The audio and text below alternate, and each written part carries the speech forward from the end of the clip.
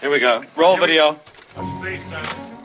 I think anybody creating something new must have an adventure. It's not cinema, it's something else. My advice to a young filmmaker is to make a movie every week. The whole bag of movies can be learned in about a day and a half. But suspense is essentially an emotional process. You gotta make films. You gotta make it and get it seen. Cinema for me is a world of when I dream. Ladies and gentlemen, welcome to Behind the Slate.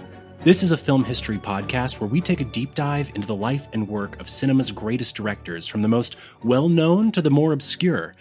My name is Aaron Strand, and as both a movie lover and a fan of history, I am so excited to go on this journey with you. I want to start off by saying welcome to everybody. You know, if you're someone who doesn't watch a lot of movies or maybe only watches more recent films, welcome.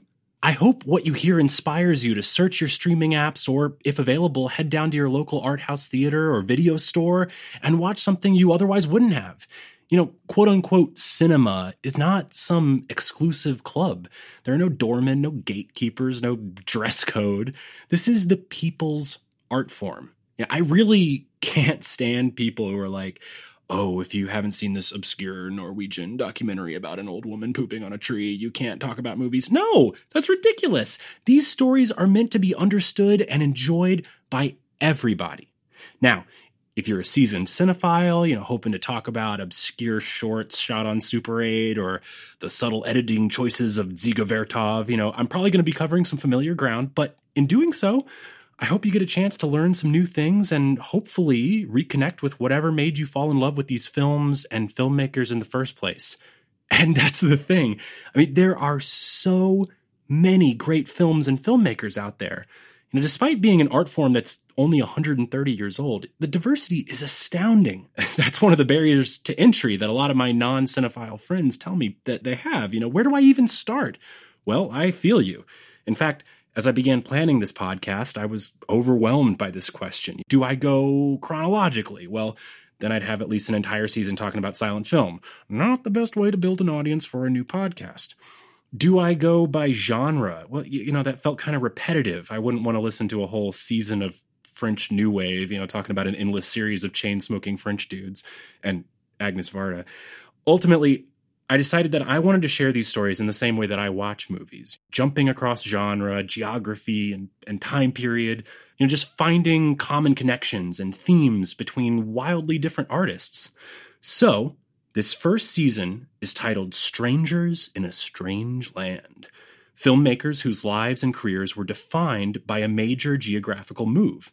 And sometimes these moves were by choice, sometimes by accident. Sometimes these artists were refugees. Sometimes the moves worked out and sometimes they backfired.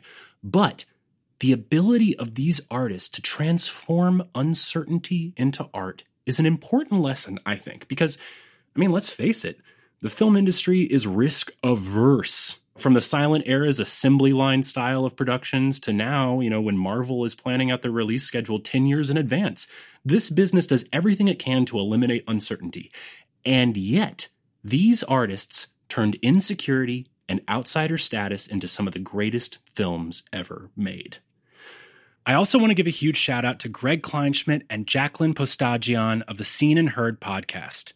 Their support has been tremendous in helping me get this project off the ground. And if you haven't listened to Seen and Heard, they are amazing. They go through the Sight and Sound Top 100 Greatest Films of All Time list. It's one of my absolute favorite podcasts. I've never missed an episode, and I am honored to join their podcasting family as part of the Arroyo Film Club. So having said all that, without further ado, let's introduce our first director. This man is in many ways the original auteur, a man who wrote, directed, and starred in his own films from the earliest days of popular silent cinema. He was the world's first international superstar. He was bigger than Jesus before John Lennon was even born. To some, he's a humanist hero. To others, a controversial radical or a sexual predator. But in any case, his life set the template of the rags to riches Hollywood story that so many after him have tried to imitate. Of course, I'm talking about Charlie Chaplin. Born in the slums of Victorian London, Chaplin worked his way through the English music halls, eventually making it to Los Angeles, California, just as it was becoming a hub of film production. Over the next 3 decades, he made over 65 shorts and 11 feature films, becoming one of the highest paid people in the world, single-handedly establishing the rules of comedy on film, and creating some of the greatest films ever made. I am so excited to get into this story because it is truly crazy. But before we do, let's acknowledge our sources.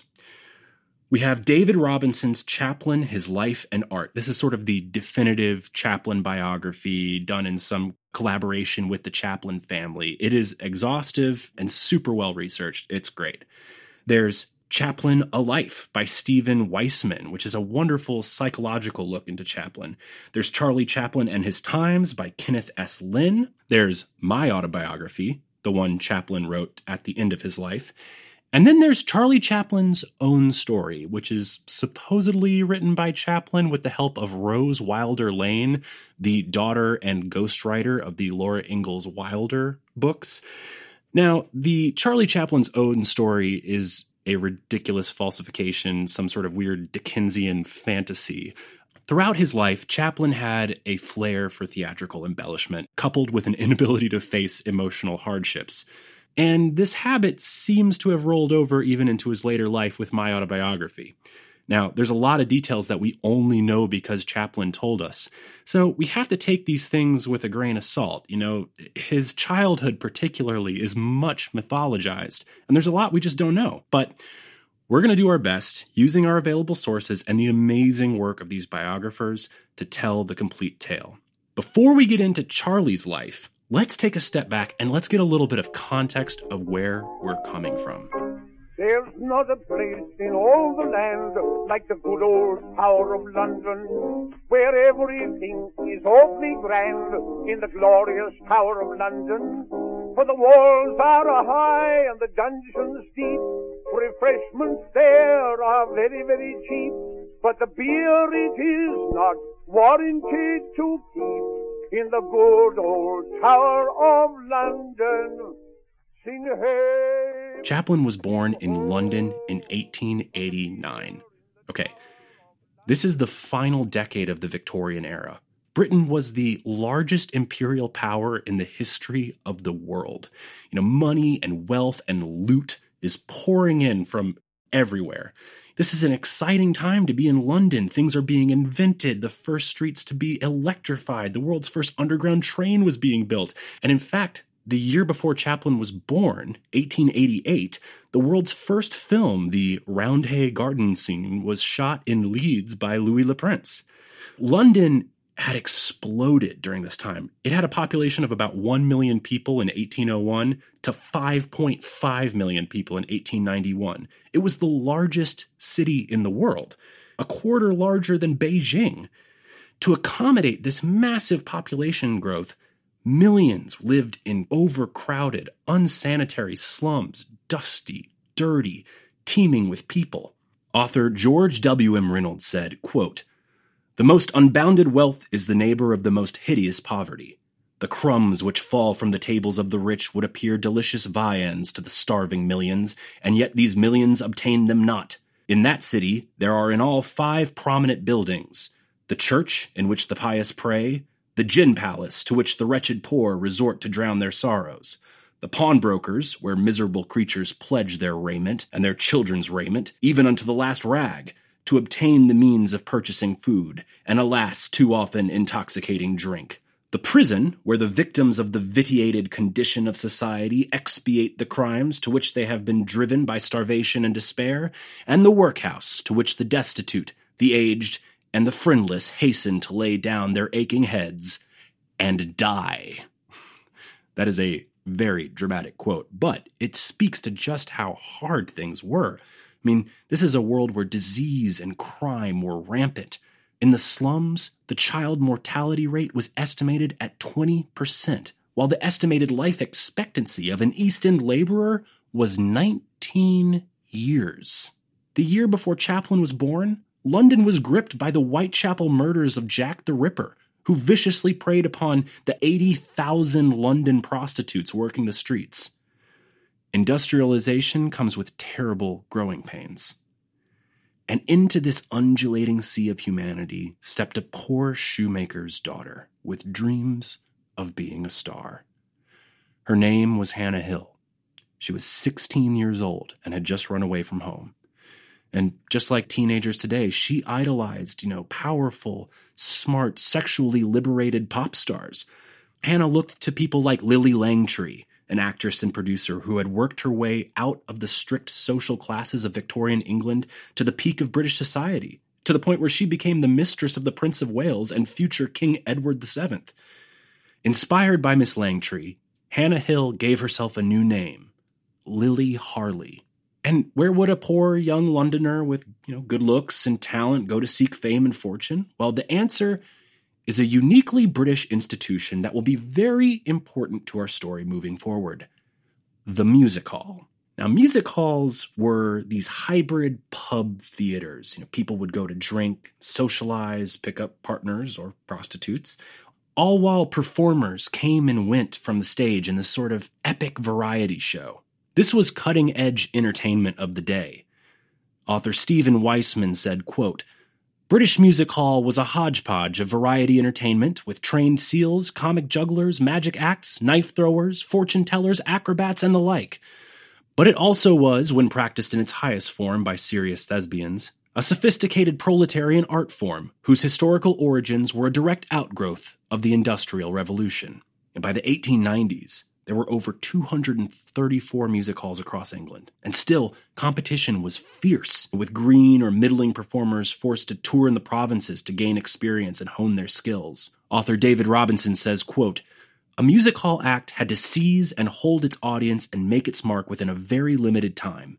The performer in the music hall could not rely on a sympathetic context or build-up.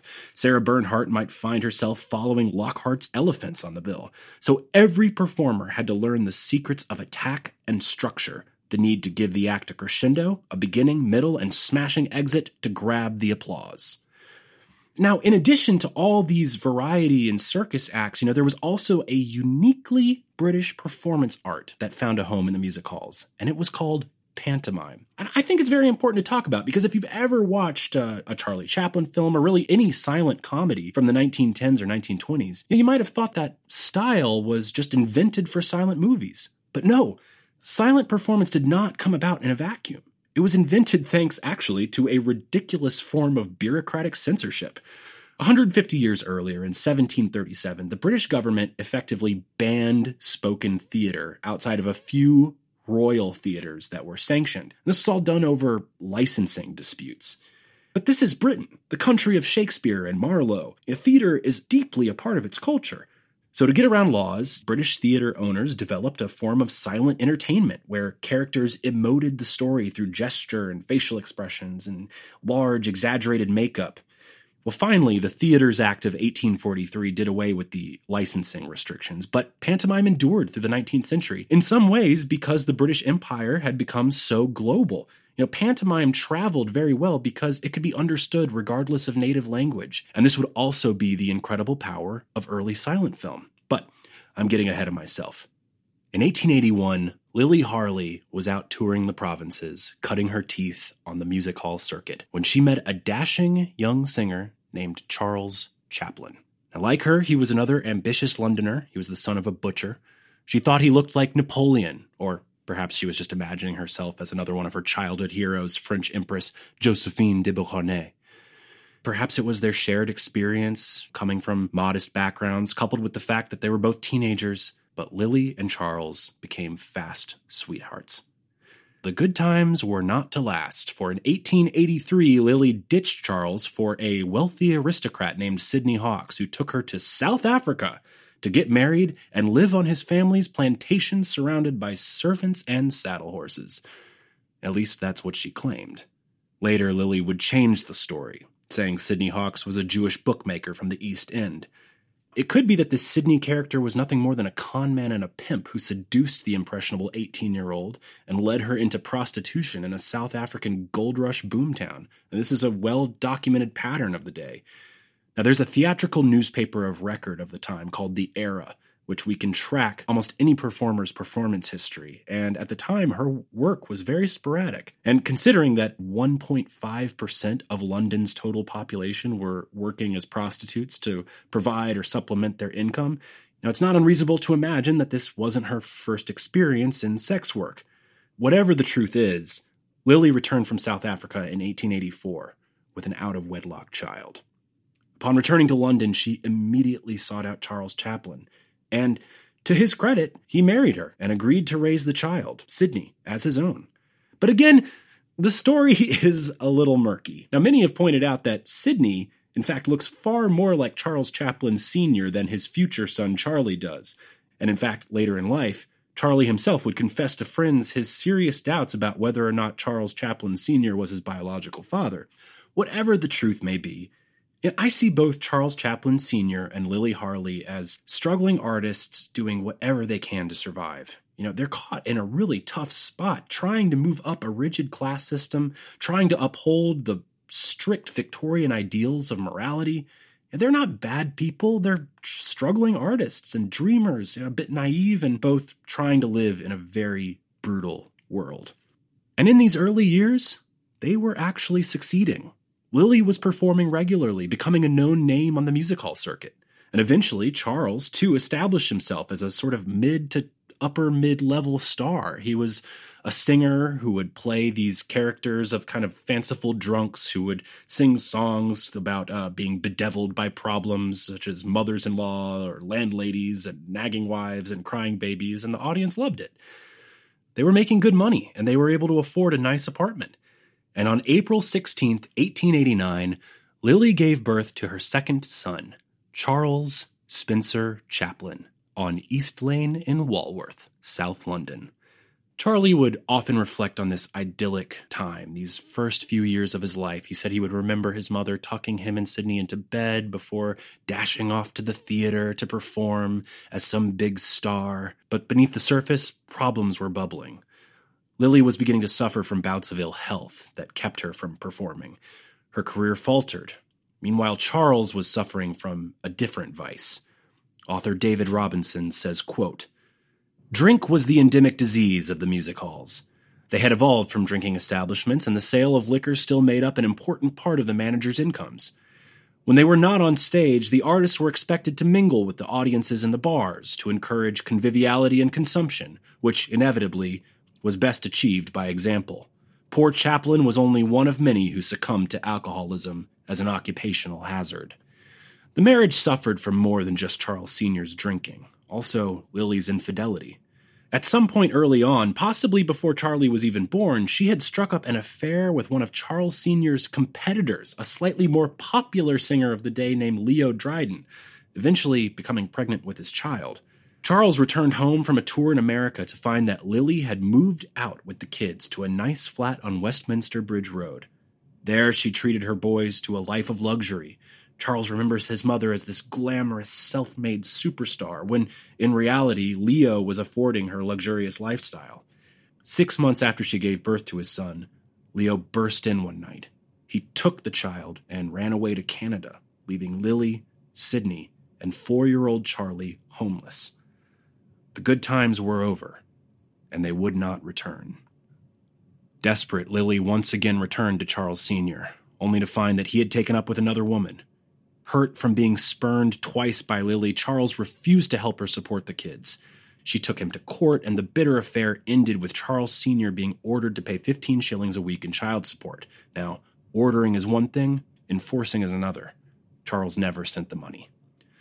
Lily, Sidney, and Charlie moved from apartment to apartment under a constant threat of eviction. However, Lily remained a devoted and fiercely protective mother who used her theatrical skills to shield her children from reality and put a smile on her boys' faces. Charlie wrote later, quote, "In spite of the squalor in which we were forced to live, she kept Sidney and me off the streets and made us feel we were not the ordinary product of poverty, but unique and distinguished," end quote. As she pawned her jewelry and nice clothes, she held on to her theatrical gowns and wigs, giving private performances to Sidney and Charlie. She loved the theater more than anything. She could recite entire plays from memory, performing every role for her kids and teaching them how to watch actors, how to observe their craft. Despite her lack of stage success, Lily was a pro. She thought like a pro, and she taught her sons to do the same. Charlie later said, quote, "If it had not been for my mother, I doubt I could have made a success of pantomime. She was one of the greatest pantomime artists I have ever seen. She would sit for hours at a window, looking down at people on the street and illustrating with her hands, eyes, and facial expression just what was going on below. All the time she would deliver a running fire of comment. And it was through watching and listening to her that I learned not only how to express my emotions with my hands and face, but also how to observe and study people." Charlie absorbed Lily's teachings like a sponge. He would follow people on the street and then run home to show his mother his perfected mimicry. It was in this way he copied the drunken walk of a doorman that became the signature gait of his future character, the tramp. With performing opportunities coming few and far between, Lily turned to dressmaking to make ends meet. It was essentially a work-from-home sweatshop where you were forced to rent a sewing machine and pay off the rent of that sewing machine and keep the meager leftovers. Again, it's not unreasonable to assume that she supplemented her income through prostitution. Their living conditions never fell into abject poverty. The money had to come from somewhere, and Charles Sr. refused to pay child support, so there's no way Lily could have afforded this on a meager seamstress salary. Charlie would allude to this in his later works with lines like, quote, "I shall never be able to tell anybody all the poverty and all the misery and all the humiliation we, my mother, my brother, and I have endured. I shall never be able to tell, for no one would believe it. I myself at times cannot believe all the things we have gone through." Lily desperately tried to keep the glamorous fantasy alive for herself and her children, but malnutrition and ill health were taking their toll. Her voice was wearing out. And on one night in 1894, something happened that would become enshrined in performance history. It was the Aldershot Canteen, a dingy, smoke-filled music hall jammed with rowdy, drunken soldiers. Lily was performing one of her rare gigs with a 5-year-old Charlie waiting in the wings. Charlie later remembered, quote, "I remember when my mother's voice cracked and went into a whisper. The audience began to laugh and sing falsetto and make catcalls. My mother was obliged to walk off the stage. When she came into the wings very upset and argued with the stage manager, who, having seen me perform before mother's friends, said something about letting me go in her place. In the turmoil, I remember him leading me by the hand and after a few explanatory words to the audience, leaving me alone on the stage. And before the glare of the footlights and faces in smoke, I started to sing. This was the song he sang. Jack Jones is well known to everybody round about the market, don't you see? I've no fault to find with Jack at all when he's as he used to be. But somehow since he's had the bullion left, he has altered for the worse. When I sees the way he treats old pals, I am filled with nothing but disgust. He says as how we isn't class enough. As he sang across the stage, he heard a clink, and then another, and then another. Soon he realized that a shower of money was being thrown onto the stage. Young Charlie stopped singing. He couldn't believe it. He announced to the audience that he would pick up the money first and sing again after he was done picking it up, which only made the audience laugh harder. The stage manager came out to help him pick up the coins, and Charlie got jealous, thinking the stage manager was stealing it, which the audience picked up on and laughed even harder.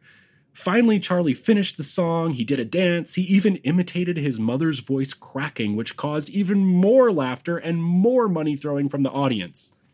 Finally, Lily came out on stage and carried him off to a tremendous applause. Or maybe not. I mean, this is a story Charlie would tell in several different iterations throughout his life. There is no record of Lily Harley being on that bill that night. Maybe this is all a Chaplin fantasy, a story he told himself about saving his struggling mother that he told so many times he began to believe it. Regardless of its factual nature, I personally would like to believe that the story speaks to just a deeper truth of how Charlie saw himself and his mother during these hard years. This failed performance, whether true or not, was one of Lily's last. The dream of Lily Harley was over. She once again took her original name, Hannah, She called herself Hannah Chaplin because technically she was still married to Charles Chaplin Sr. She turned to religion, becoming a fervent, born-again evangelical. Part of her hoped God would restore her voice. Another part of her was moved by Christ's forgiveness for the fallen. And perhaps another part of her just wanted the charity, more willingly given to the quote-unquote deserving poor who professed their love for God. Instead of plays, she began to perform dramatic reenactments of Bible scenes for her kids at home. This reaching for moral salvation was also paired with very immoral desperation. There's a story of Charlie's older brother Sidney coming home one day claiming, "I found a purse." He gave an elaborate account of finding this purse, but it had no identification. Inside were silver and gold coins. Their mother claimed it was a gift from God. Obviously, Sidney stole the purse. This story was a means to justify the action, but that's where they were at. They were desperate. Hannah's health was becoming even worse. She started suffering from terrible migraines that required her to lie for hours in a dark room with tea bags over her eyes. She told the boys that this was due to the eye strain of the sweatshop work she had to do. I mean, it's no wonder that the dehumanizing mechanization of labor would have a profound influence on Charlie's later work. For 2.5 miserable years, she bounced in and out of the hospital until finally, in 1896, Hannah had a mental breakdown and was hospitalized into the Lambeth Infirmary. What we know now is that Hannah's long run of ill health was the result of the onset of syphilis, a fact that a later doctor's note would confirm. Who knows when she contracted it? Perhaps it was on her trip to South Africa all those years ago, or perhaps it was from a one-night stand or a passing John. But once she went into the Lambeth Infirmary, she was separated from her children. Sidney, age 12, was shipped off to a vocational program to learn how to become a sailor.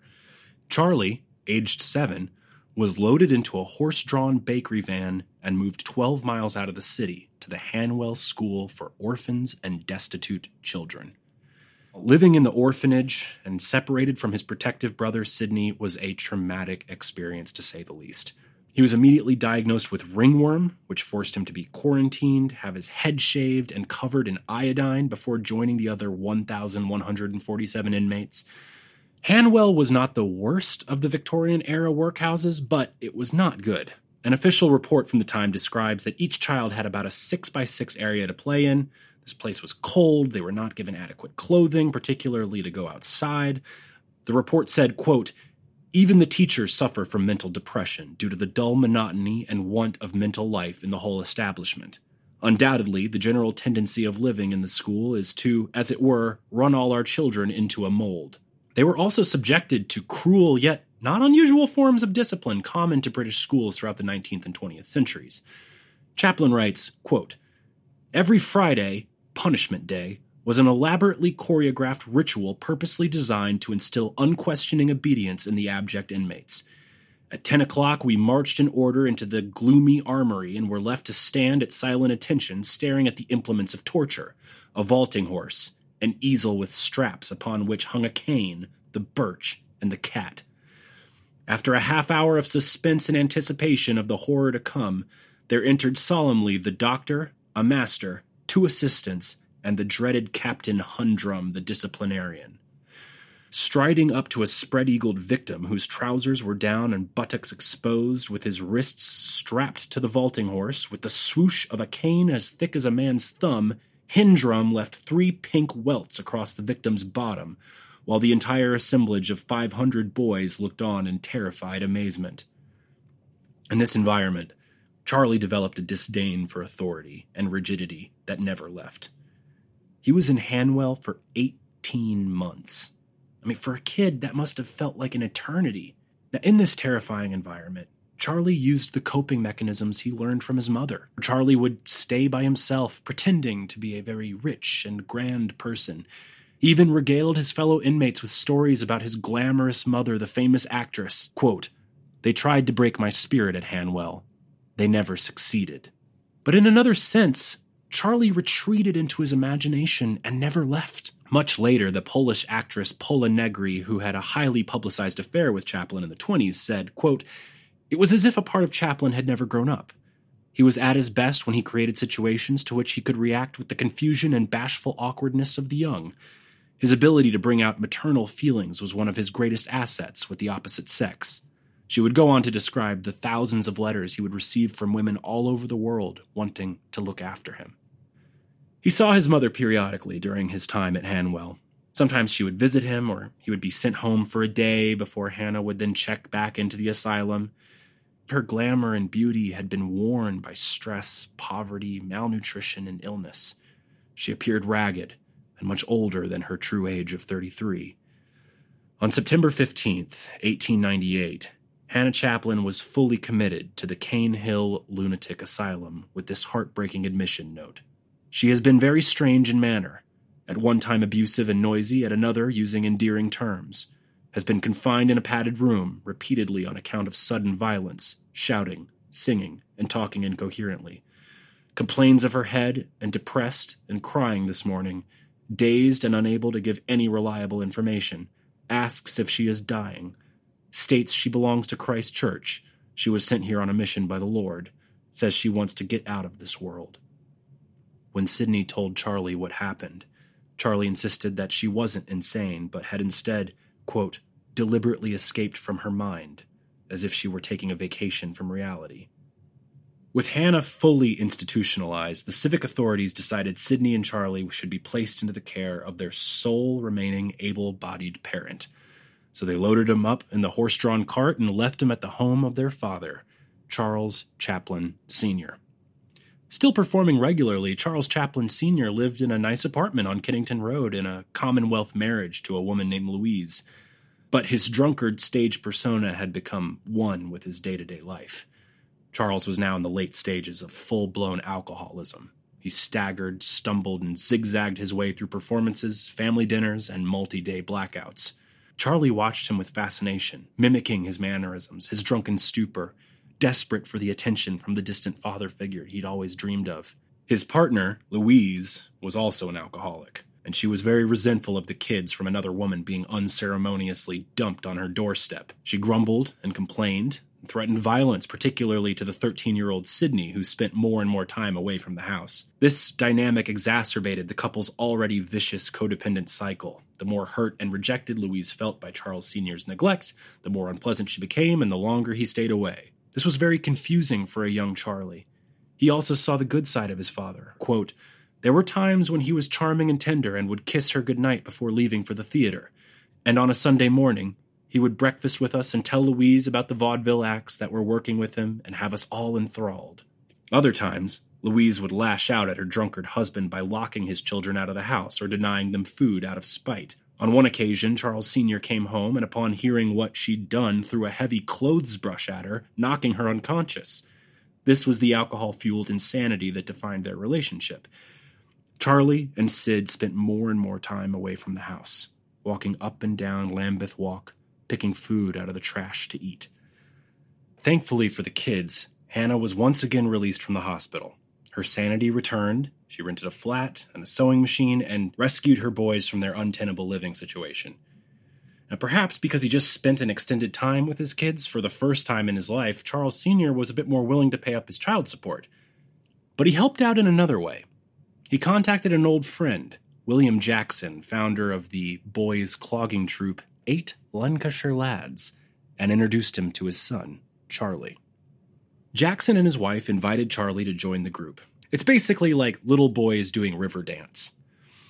Hannah appreciated that they were both devout Catholics and whose own children performed in the act, and they were by all accounts responsible and good managers. Charlie was given room and board and a little cash for roughly 3 shows a night. The dancing was intricate, and Charlie had to practice diligently for 6 weeks just before being allowed to perform. He was now a working performer in the music hall circuit. This would be Charlie's life for 2.5 years, and it was a formal education. Despite being a tough boss, the Jacksons kept his life safe and regimented. Quote, it was good training, fitting us for the harder work that comes before the goddess of success began to throw her favors around. Now, this group performed throughout the provinces and at all the big music halls in London. They even performed at the brand new London Hippodrome, which was a mind-blowing performance venue of the day. Listen to this description of this music hall.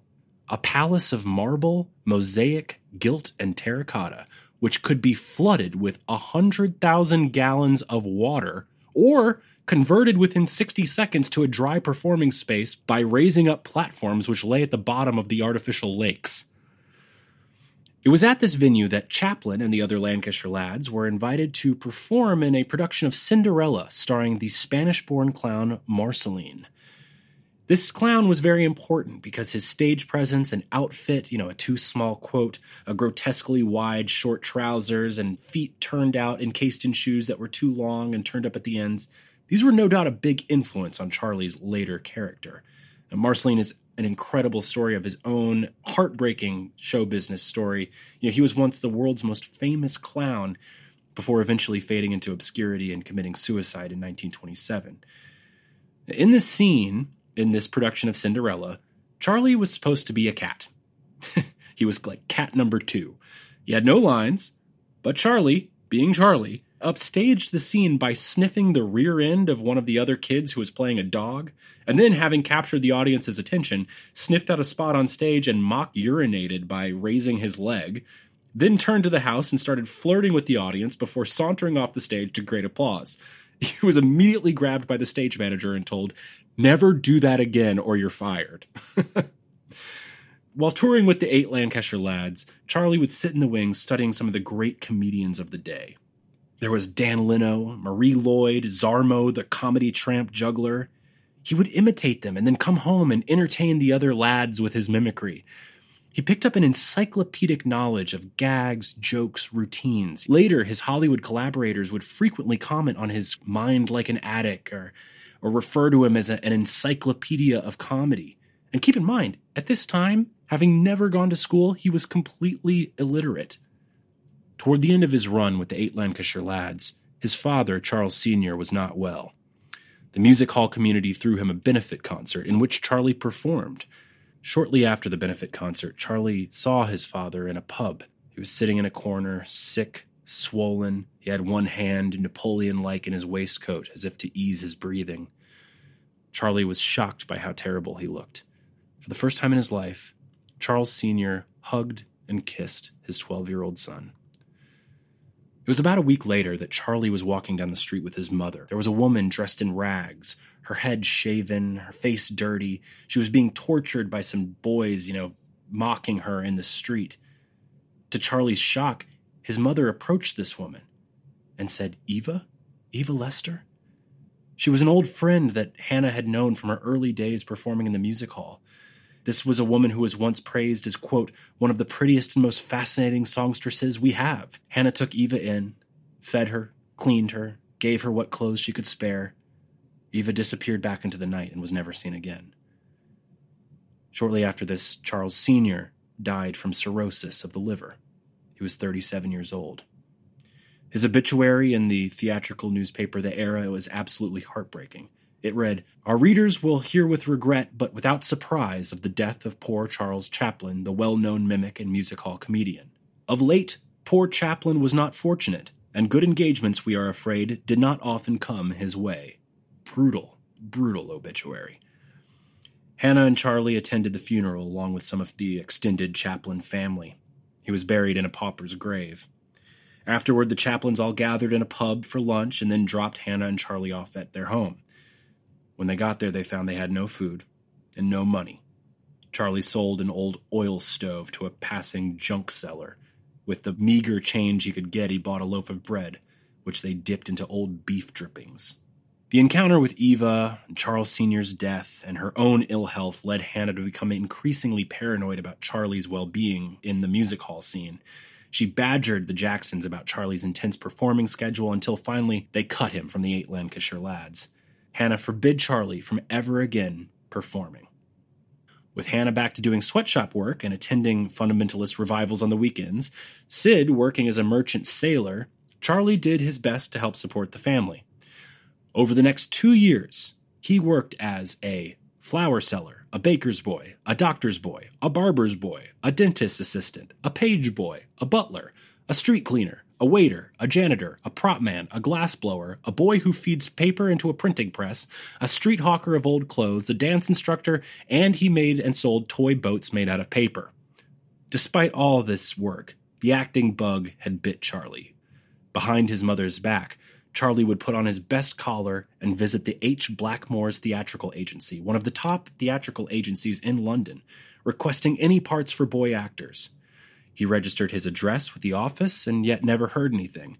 He went to this office periodically until his nice clothes became too shabby to go anymore. There were also some anecdotes from friends at the time that Charlie would be experimenting with dancing or comedy acts that he would rope friends into. He would come up with the incredibly British names of Bristol and Chaplin, Millionaire Tramps, and Ted Prince's Nippers. Chaplin later wrote, quote, "Even when I was in the orphanage, when I was roaming the streets trying to find enough to eat to keep alive, even then I thought of myself as the greatest actor in the world. I had to feel that exuberance that comes from utter confidence in yourself. Without that, you go down in defeat." One-on-one with his mother, they entertained each other by looking out the window of their shabby attic apartment, mimicking the passers-by, constructing elaborate improvisations about the people they saw. But slowly, things again grew dark. The sewing machine was repossessed. Hannah began neglecting her physical appearance. The apartment once again fell into disrepair, foul-aired, filthy dishes. Hannah began to sit listlessly looking out the window. One day, as he returned home from one of his odd jobs, the neighborhood kids came up to him and said, "Your mother's gone insane. She's going door to door, handing out coal, saying it's birthday gifts." Charlie ran upstairs to find his mother staring blankly out the window.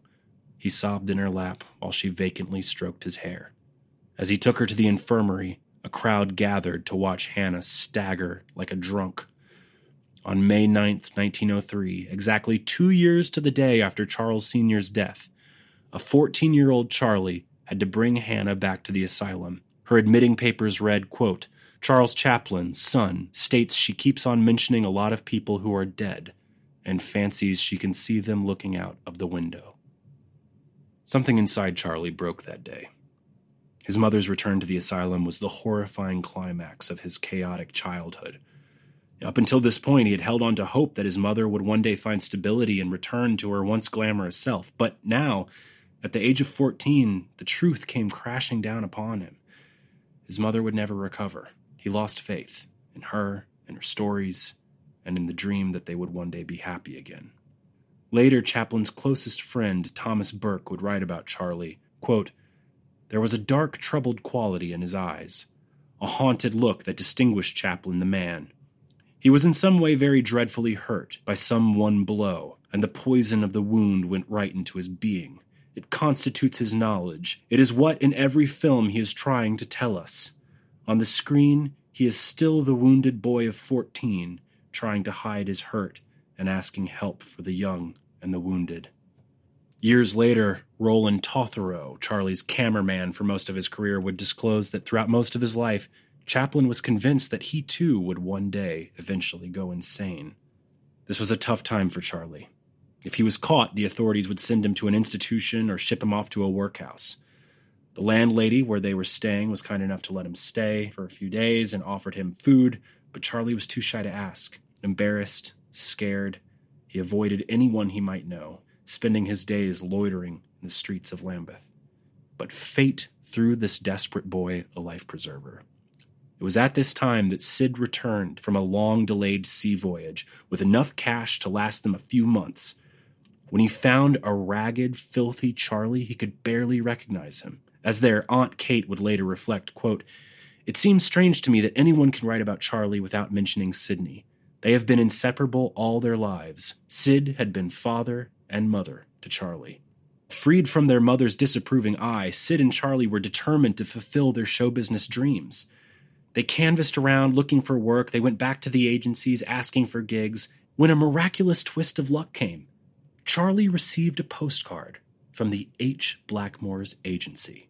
I mean, just think about the circumstances for a second. I mean, had they moved, had Charlie been kicked out of the apartment, had his mother moved to a different apartment, had he wandered away, he would have never received this postcard. This postcard sent Charlie on 2 auditions. He booked them both. The first was a new play called Jim, A Romance of Cocaine. It closed within 2 weeks to negative reviews.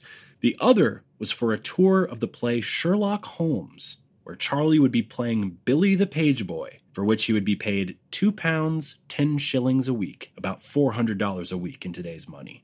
Charlie remembers, quote, "I had suddenly left behind a life of poverty and was entering a long-desired dream. A dream my mother had often spoke about, had reveled in. I was to become an actor. It had all come so suddenly, so unexpectedly. I kept thumbing the pages of my part. It had a new brown paper cover, the most important document I have ever held in my life. During the ride on the bus, I realized I had crossed an important threshold.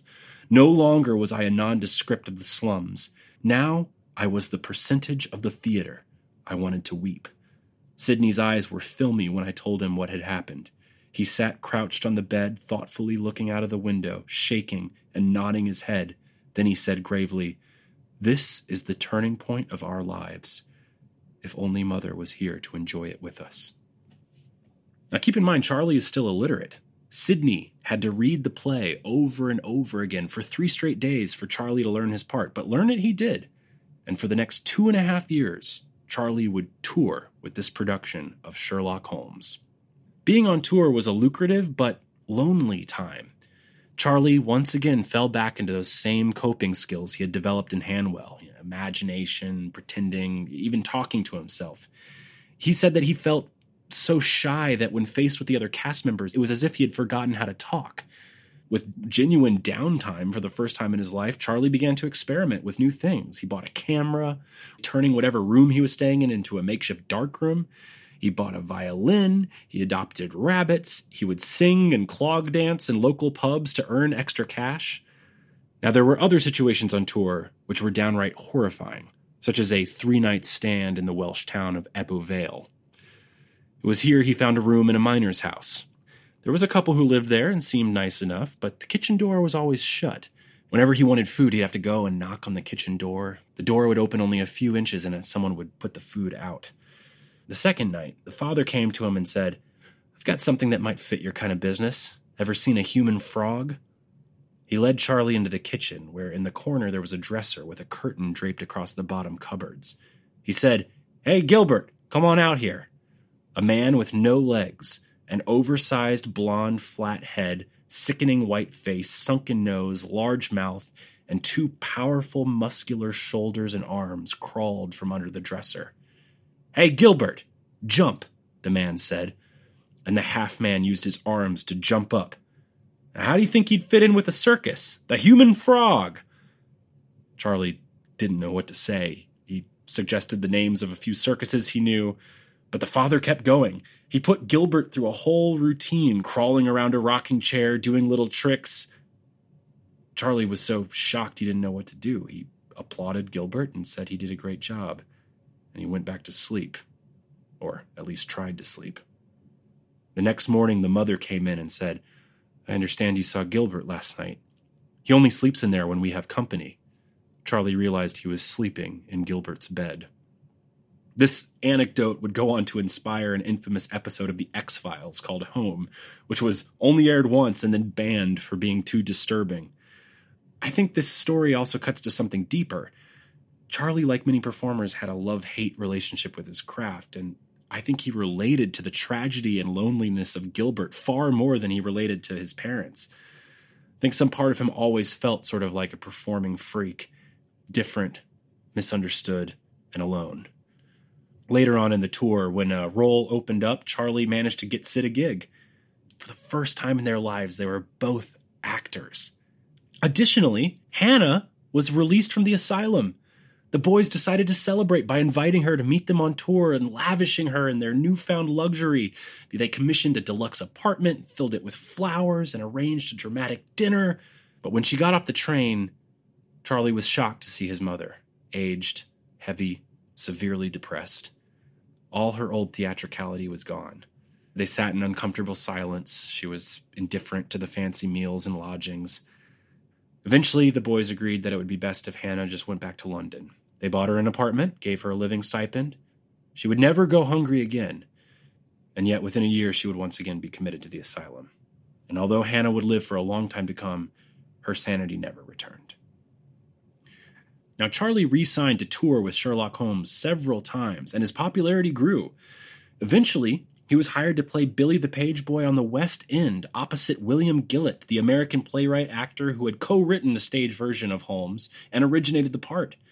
He played for celebrities, he got rave reviews, he performed for the royal family, and was considered Britain's greatest boy actor. He was even invited to the funeral of Sir Henry Irving, the first ever actor knight. Of course, Charlie was elated. He had arrived.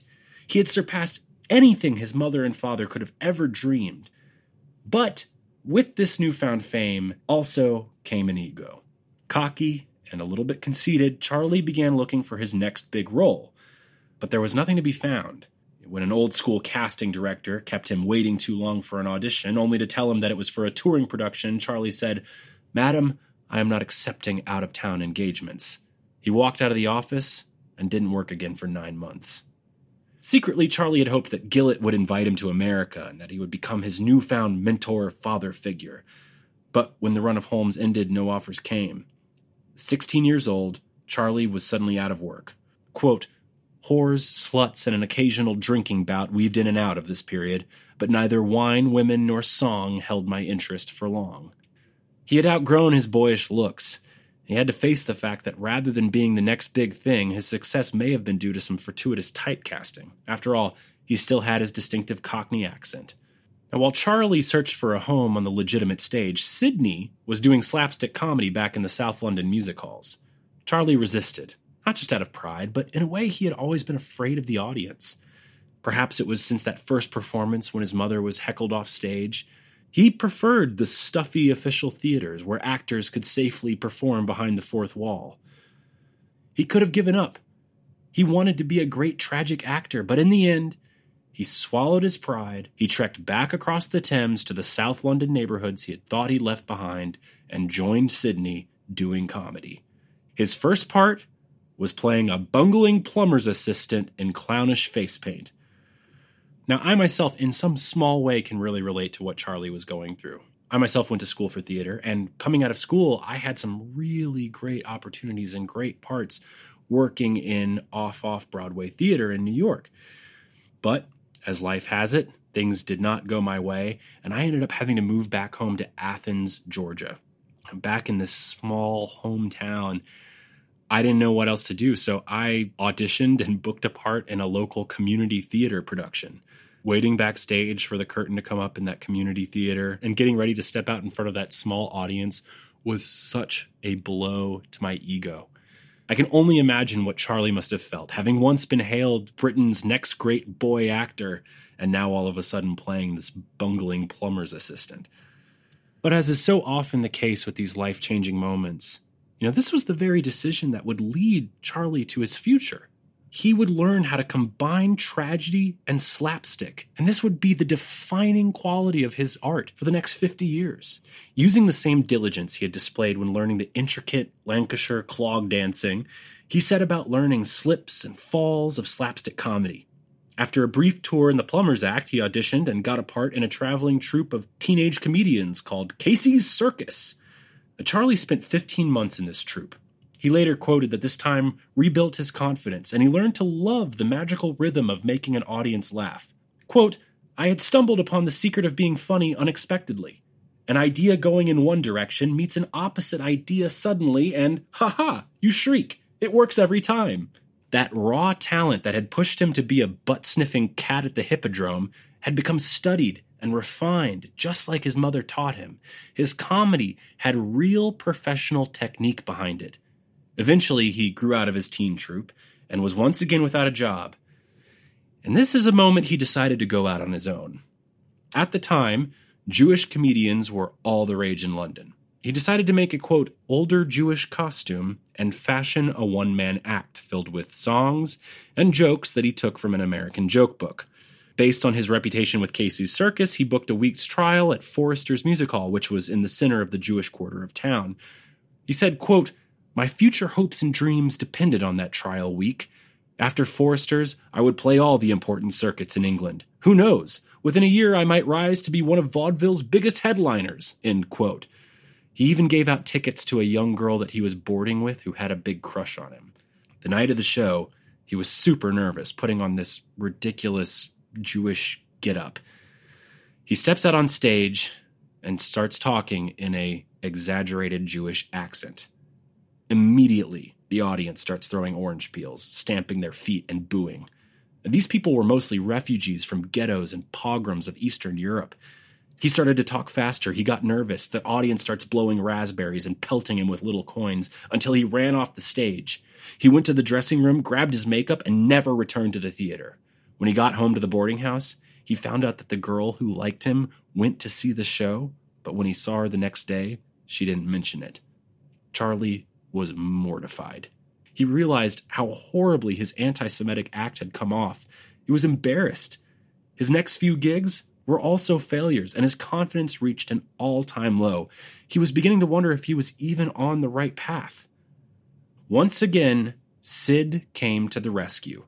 By this time, Sidney had become a star in what was the greatest comedy entertainment of the day, Fred Karno's Speechless Comedians. Fred Karno, who went by the fantastic nickname of Govna, was the king of music hall sketch comedy. He had over 30 touring companies that went all over the world. Think of him as like a Cockney Lorne Michaels with 30 different SNL casts touring at all times, except they're actually funny. And these shows were wildly successful, with top billing performers earning upwards of £30 a week, way more than Charlie's £2 a week salary with Sherlock Holmes. Karno was a genius. He put a great emphasis on ensemble work. He would pair young actors with more seasoned performers. He valued drilling each troupe so that the actors would understand each other's quirks and timings. Until a group had been performing for half a year together, he considered them an unskilled scratch troupe. He would drill them in rehearsals, criticize them mercilessly, and teach them to pair broad slapstick with what he called wistful moments. Tragic beats of sentimentality that made audiences care about the characters and then somehow laugh even harder at the next gag. Many of the acts were dialogue-free, so each actor had to bring his own individual twist to the wordless, unwritten, improvisational elements that were at the heart of the comedy. And this kept the acts fresh and kept audiences coming back for more and more and more. Stan Laurel, of Laurel and Hardy fame, was a fellow Karno comedian. He and Charlie would become roommates on their later American tours together. And he said, quote, "Fred Karno didn't teach Charlie and me all we knew about comedy. He just taught us most of it. If I had to pick an adjective to fit Karno, it would be supple. He was flexible in just about everything, but just as importantly, he taught us to be precise.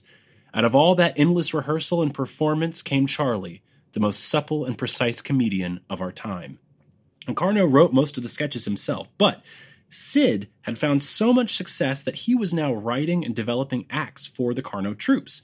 And it was because of this affection and trust for Sid that Fred Karno had Charlie come audition. He later said, quote, "Sid was accompanied by a young lad, very puny, pale, and sad-looking. He seemed undernourished and frightened, as though he expected me to raise my hand and hit him. Even his clothes were too small for him. I must say that at the first moment he seemed much too timid to do anything good on the stage, especially in the knockabout comedy shows. Still, I didn't want to disappoint Sidney, so I took him on." He agreed to let Charlie play a supporting role in his sketch, The Football Match, opposite star Karno actor Harry Weldon. In this sketch, Chaplin was a slapstick villain who unsuccessfully attempts to bribe a slow-witted soccer goalie into throwing the team's championship match. In his opening scene, he was to enter into the team's training gym filled with dumbbells and punching bags. There he was supposed to find the goalie named Stiffy and bribe him. Weldon was a legendary Stiffy, and they said his performance was unforgettable and he would play the part for 30 years. So, after a week's rehearsal, Charlie is backstage, and he's getting super nervous. He's still thinking of that disgraceful failure at Forrester's months earlier. His part is supposed to just be the straight man to Stiffy the goalie, but Charlie wanted to squeeze a laugh out of everything, so he hears his cue, and he runs out on stage, surprising the audience in a giant cape and carrying a cane. He then turns to reveal his tiny mustache and red nose, getting his first little laugh. Building on the audience's expectations, he proceeds to trip over a dumbbell, and as he tries to sturdy himself, tangles his cane in a punching bag, which then punches him back in the face. He fights with the punching bag until he finally extricates himself. But in the melee, he loses a trouser button. So all of a sudden, his pants are falling down. So using one hand to hold up his pants, he uses the other to search for the button. It was at this point that Stiffy enters, but before he could even score his first laugh, Charlie grabs him by the wrists and says, "Quick, I'm undone! A pin!" Harry Weldon, the actor playing Stiffy, was shocked. I mean, none of this was in the script, but his reaction only made the crowd laugh harder. The rest of the sketch proceeded as expected, and Harry's classic jokes got even bigger laughs because Charlie had warmed up the crowd so well. Yet still, Weldon was shaken. This young performer was taking liberties he was not expecting, and he didn't like it. Charlie didn't care. He was elated. Unfortunately, with Sidney out touring the provinces and his mother back in the insane asylum, he had no one to share it with. He walked around London, sipping tea and talking to himself until 5 a.m. as a means to celebrate. Fred Carno came to watch Charlie play 2 nights later, and hearing the anticipatory applause for Charlie's entrance, he knew he had a future star on his hands. He signed him to a 1-year contract. Charlie and Sid were now earning more money than ever. Carno felt he had a major star on his hands, but not everyone in the troupe liked him, particularly Harry Weldon. On one occasion, during a rehearsed stage slap, Weldon smacked Charlie so hard he drew blood, which led to a backstage scuffle. Carno later remarked, quote, "He wasn't very likable. I've known him to go whole weeks without saying a word to anyone in the company. Occasionally he would be quite chatty, but on the whole he was dour and unsociable. He lived like a monk, had a horror of drink, and put most of his salary in the bank as soon as he got it." This aloofness and outsiderness would follow Charlie for the rest of his life. But can you blame him? He had been through things, seen things that most people could never understand. He also took his craft extremely seriously and was afraid of the pitfalls that had killed his father. A lot of his fellow actors assumed him to be a self-absorbed, arrogant brat. He was teaching himself how to read, so he spent a lot of time buried in books. Others, like Stan Laurel, saw a different side. Quote, "He wasn't standoffish. The thing people don't know and refuse to believe about Charlie is he's a very, very shy man. He was never able to mix easily unless people came to him and volunteered friendship, or unless he was among people who didn't know him. In many ways, he was still that little boy in the orphanage, retreating to the safety of his daydreams rather than dealing with the reality of the world around him. This was also the wellspring of his talent." Charlie was 19 years old when, from the wings of the Streatham Empire Theater, he saw a 15-year-old showgirl named Hetty Kelly. She came off stage and asked Charlie to hold a mirror as she checked her makeup. Charlie fell madly in love. He asked her out for a walk a few days later. Charlie said he felt like he was walking in paradise with inner blissful excitement. He walked her home for 3 straight days. They were, saying cutesy little love things together. But on the 4th day, the conversation became awkward. She was standoffish. He became nervous. He started pressing her, asking, "Don't you love me? Would you marry me?" She was non-committal, saying, "I don't know, I like you, but I just met you." Fearing imminent rejection, Charlie said, "I've let this go too far. I think we should never see each other again," hoping that she would say, "No, come back, I love you." Instead, she said, "Goodbye, I'm sorry," and then she walked away. When Charlie went to her house the next day, he met her mother instead. He begged to see Hetty, but when she came downstairs, he froze and, trying to be funny, said, "I've come to say goodbye again." She said, "Goodbye," and left. In total, he had known her for 11 days, had seen her 5 times, and never spent more than 20 minutes with her at a time. And yet, the experience left an indelible mark on Charlie. He claimed that most of his on-screen ingenues were versions of Hetty. He held on to the fantasy of a reunion with her for the rest of his life until he finally learned of her death. After a year with Carno, Charlie convinced the governor to give him a big break and play the role of Stiffy in the football match. Harry Weldon was furious, but Carno agreed, and so, at the Oxford, the most important music hall in London, Charlie's name appeared at the top of the bill. This would mean that on his next salary, Charlie could start making the big bucks. But on the day of the show, Charlie lost his voice. The audience couldn't hear him. He flopped. Carno was furious. Charlie assured him he would do whatever it took to get his voice back for the next night. It's strange how on the brink of success his voice left him, just like it had happened to his mother and his father before him. It's as if his inner demons reared up and psychosomatically took hold of him. Sid took him to a doctor. They spent the day gargling and taking lozenges. No luck. They get to the theater that night, more gargling, more lozenges. Carno comes in and tests Charlie. Still no voice. With only a few minutes to curtain, Carno tells Charlie he will not perform. Charlie broke down and cried.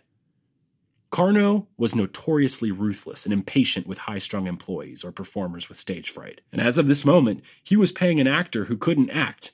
But before he could do anything, Sidney jumped to the rescue, saying Charlie could take over his role of the drunken swell in the skit Mumming Birds. Now, this part was completely speechless. This was an incredibly generous act by Sid, and it put Charlie in the role that would catapult him to stardom.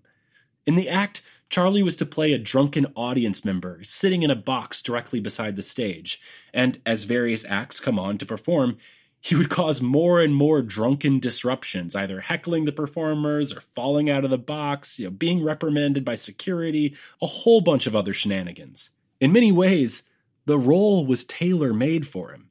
He'd spent years observing and mimicking his drunk father's behavior, and also he saw his mother being heckled by drunks. He could now combine this incredible lived experience into a single character. You can actually see a version of this sketch in a later Chaplin short titled A Night at the Show. By 1909, Chaplin was playing leading roles in his own Carno troupe, and eventually he got to play that role of Stiffy. Carno decided to send Charlie on a tour of America. Before he went, he locked him into a 3-year contract to make sure that his new star didn't defect once in the States. Charlie was excited but nervous. He spent his last few nights in London doing his typical all-night lonely walks. Too embarrassed to say goodbye, he left Sidney a note that read, "Off to America. We'll keep you posted. Love, Charlie." They arrived in New York in April of 1910, playing a new Carno sketch called The Wow Wows.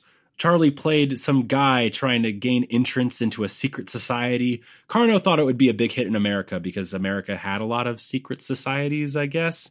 Instead, they bombed. Charlie would remember, quote, "To say the least, failure in a foreign country is distressing. Appearing each night before a cold and silent audience as they listened to our effusive, jovial English comedy was a grim affair. We entered and exited from the theater like fugitives. The other performers quarantined us as if we had the plague. When we gathered in the wings to go on, crushed and humiliated, it was as though we were about to be lined up and shot." End quote. However, all was not lost. Chaplin was intoxicated with the American dream. The optimistic preoccupation with hustling and the hopes of making it big. Paradoxically, it was because of their failure he had begun to imagine other paths his life might take. Unburdened by the mark of his impoverished class status in Britain, he was determined, no matter what, to stay in America. Now, as chance would have it, on their final week in New York, they ended up playing to an all-British crowd, mostly made up of butlers and valets. They loved it, and a booking agent, who happened to be in the crowd that night, signed the troupe to what ended up being a 2-year cross-country tour by train, where they would perform 3 shows a day in cities such as Chicago, St. Louis, Minneapolis, Denver, Butte, Seattle, Portland, Los Angeles, Vancouver, and Winnipeg. Now, during this tour, Stan Laurel describes the same old Chaplin behavior, bringing it for the shows, and then as soon as the show was over, he would go read Greek or read books about yoga. He would play his violin strung backwards so he could play it left-handed.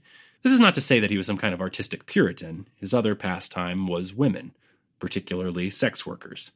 Due to the nature of constant touring, coupled with a fear of emotional attachments, these were the types of sexual encounters a 20-year-old Charlie sought out.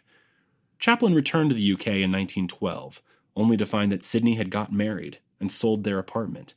Feeling without a home and like Sidney's third wheel, he jumped at the opportunity to go back to America on tour. Quote, "This time I felt at home in the States, a foreigner among foreigners, allied with the rest." Although not as exciting, this next tour was very profitable. After 6 months on the road, performing 3 shows a day, 7 days a week, the company took a week off in Philly. Chaplin had a bunch of money in the bank, and he wanted to treat himself. So he goes and he buys a stylish dressing gown and a suitcase.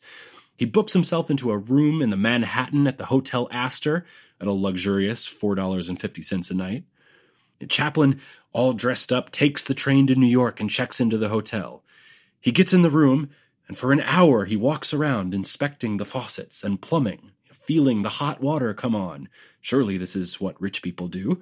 He takes a bath and combs his hair, and he wanted to read something, but he was too afraid to call and ask for a newspaper. So instead, he just dragged a chair into the middle of the room and sat there, surveying his luxury.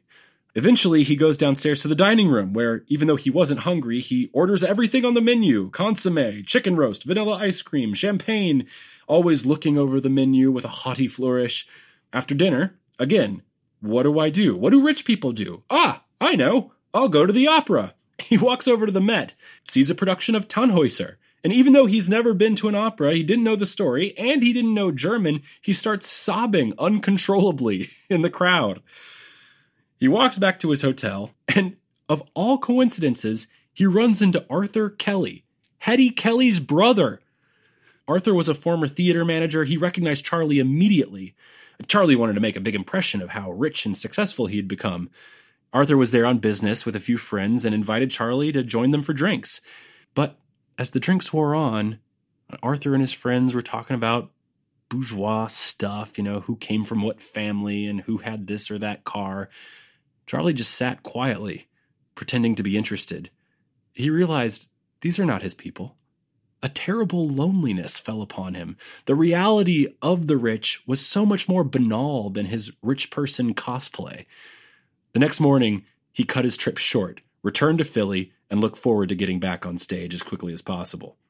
Yet, fate had other plans.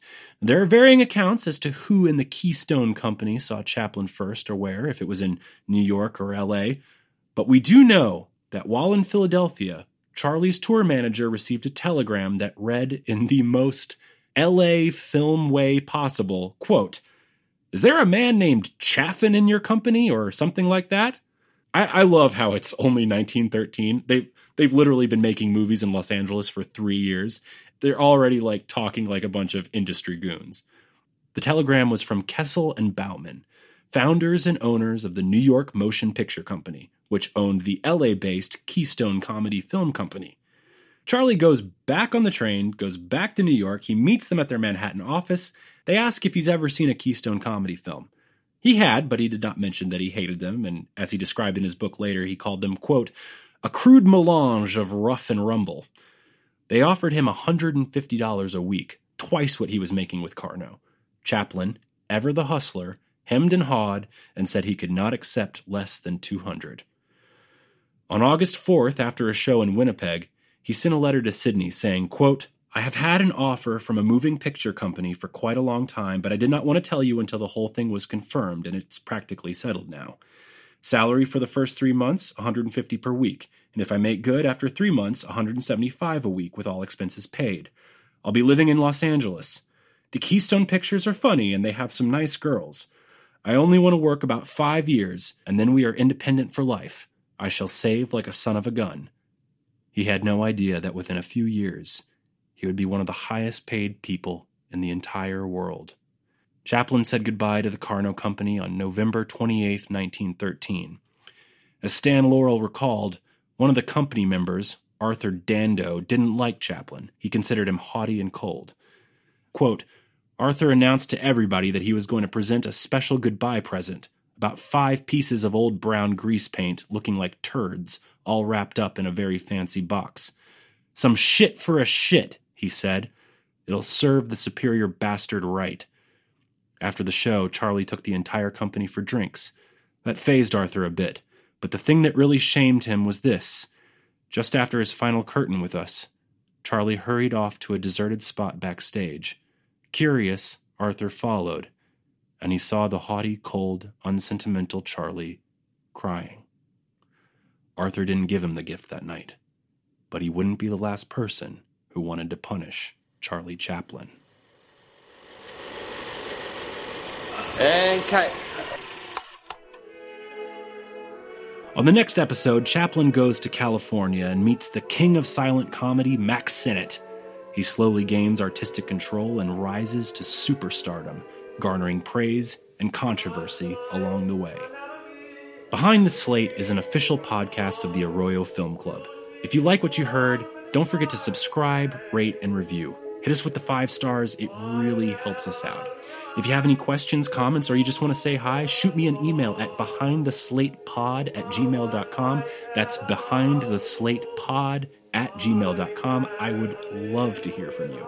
You can follow me on Instagram @strandedonstage. And until next time, that's a wrap.